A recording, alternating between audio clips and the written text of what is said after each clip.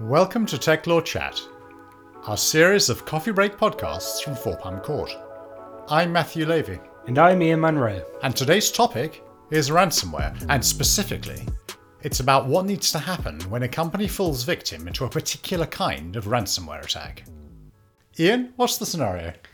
Carlos Pared, the general counsel of the semiconductor fabricator, has got in touch and he wants some advice from us.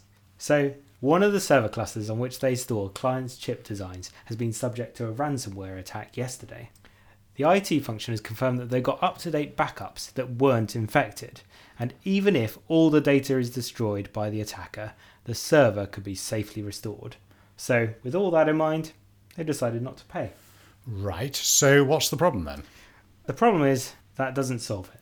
A couple of hours ago, Carlos's head of engineering, Dan, got an email expressing disappointment that the ransom had not been paid. That email said somewhat cryptically, "By the time the last firework has sung its song on Guy Fawkes night, its major customer will find that its next generation processors have been taken from its network and published online."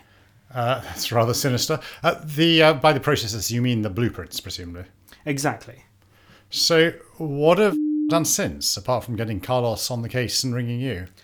Well, they've got this data breach policy, and they've been through that.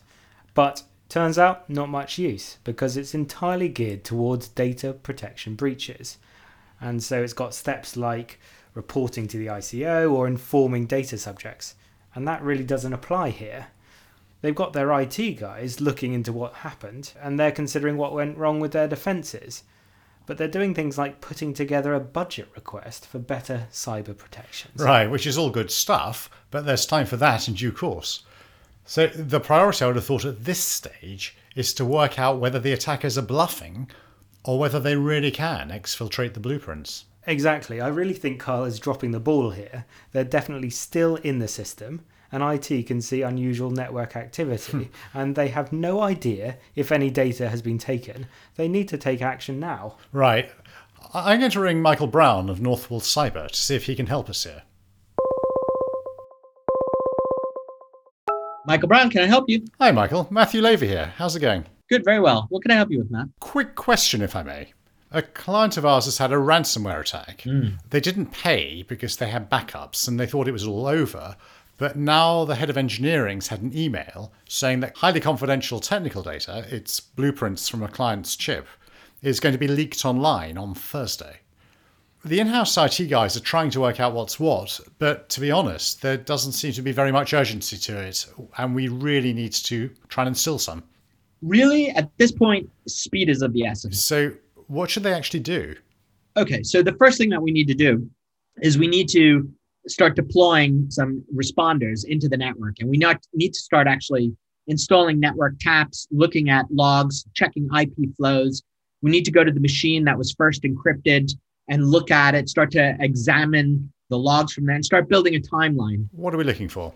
Where they are now and where they have been. And then from that, trying to understand what their motivations are and what systems are they likely to attack next so that we could then go and defend it. Right.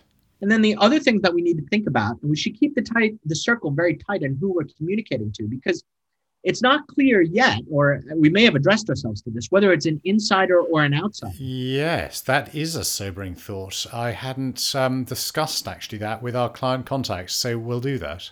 Now, the ransomware attack appears to have affected a specific cluster of servers, and the client's concern is to make sure the documents on those servers don't get exfiltrated. Yeah. But I think you're proposing a rather more wide-ranging investigation.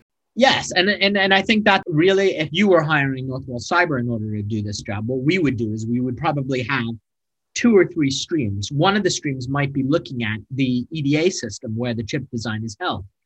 And we would do an analysis on the logs there, look at traffic that comes back and forth. It could very well be that that's on its own subnet in a server room somewhere. We'd look at that and then also try and understand whether or not where those plans also go to, because they could also exist on people's individual machines.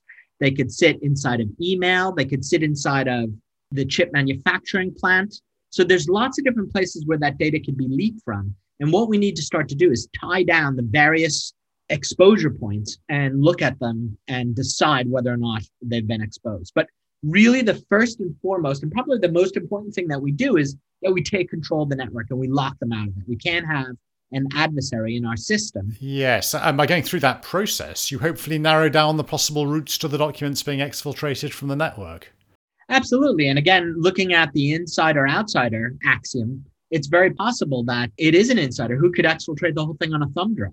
I mean, so we really need to understand. And what will be very instructive is if we look at the genesis, so machine zero, how did this come in? If we could start to identify that, that gives us a thread that we start to pull on, that starts to get us to all the places that our adversaries have been. Thanks, Michael. That's really, really helpful.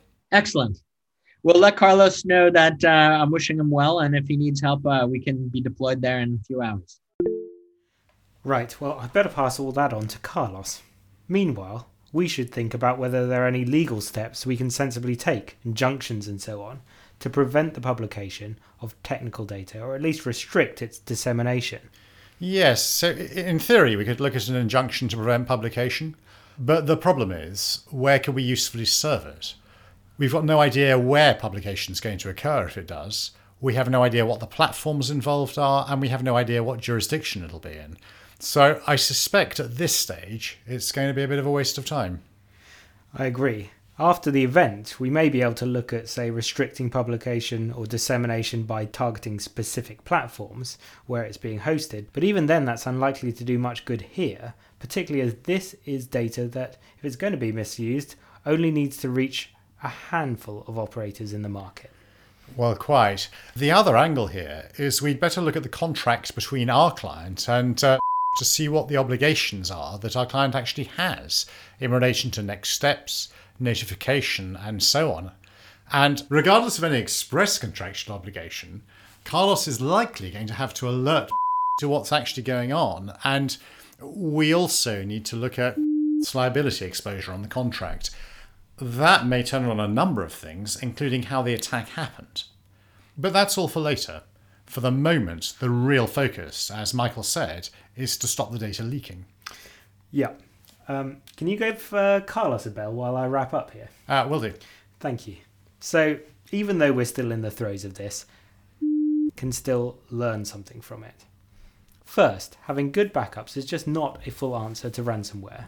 It may allow for recovery of encrypted data, but it won't protect from other risks such as malicious publication. Second, the terror instilled in some large organisations by data protection regulators means that policies and procedures around data breach can sometimes be unduly focused on compliance with regulatory obligations. But of course, personal data is not the only type of sensitive data that organisations hold. The data protection legislation is also just not the only source of obligations.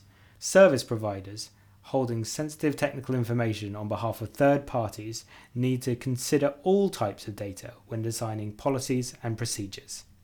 Third, in the event of a cyber attack, time is of the essence. But so is keeping an open mind. It could be, and often is, an inside job. Finally, faced with the threat of a data breach by persons unknown, an injunction probably won't do much good. The defences to cyber attacks need to be much more proactive than reactive.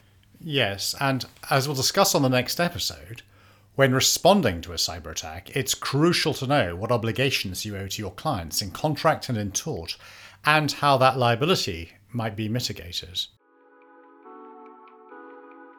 Thank you for listening to us chat about ransomware attacks. For references and citations, visit us at techlaw.chat, and if you feel so inclined, please subscribe and rate us wherever you get your podcasts. Oh, hi Carlos, I was just about to ring you.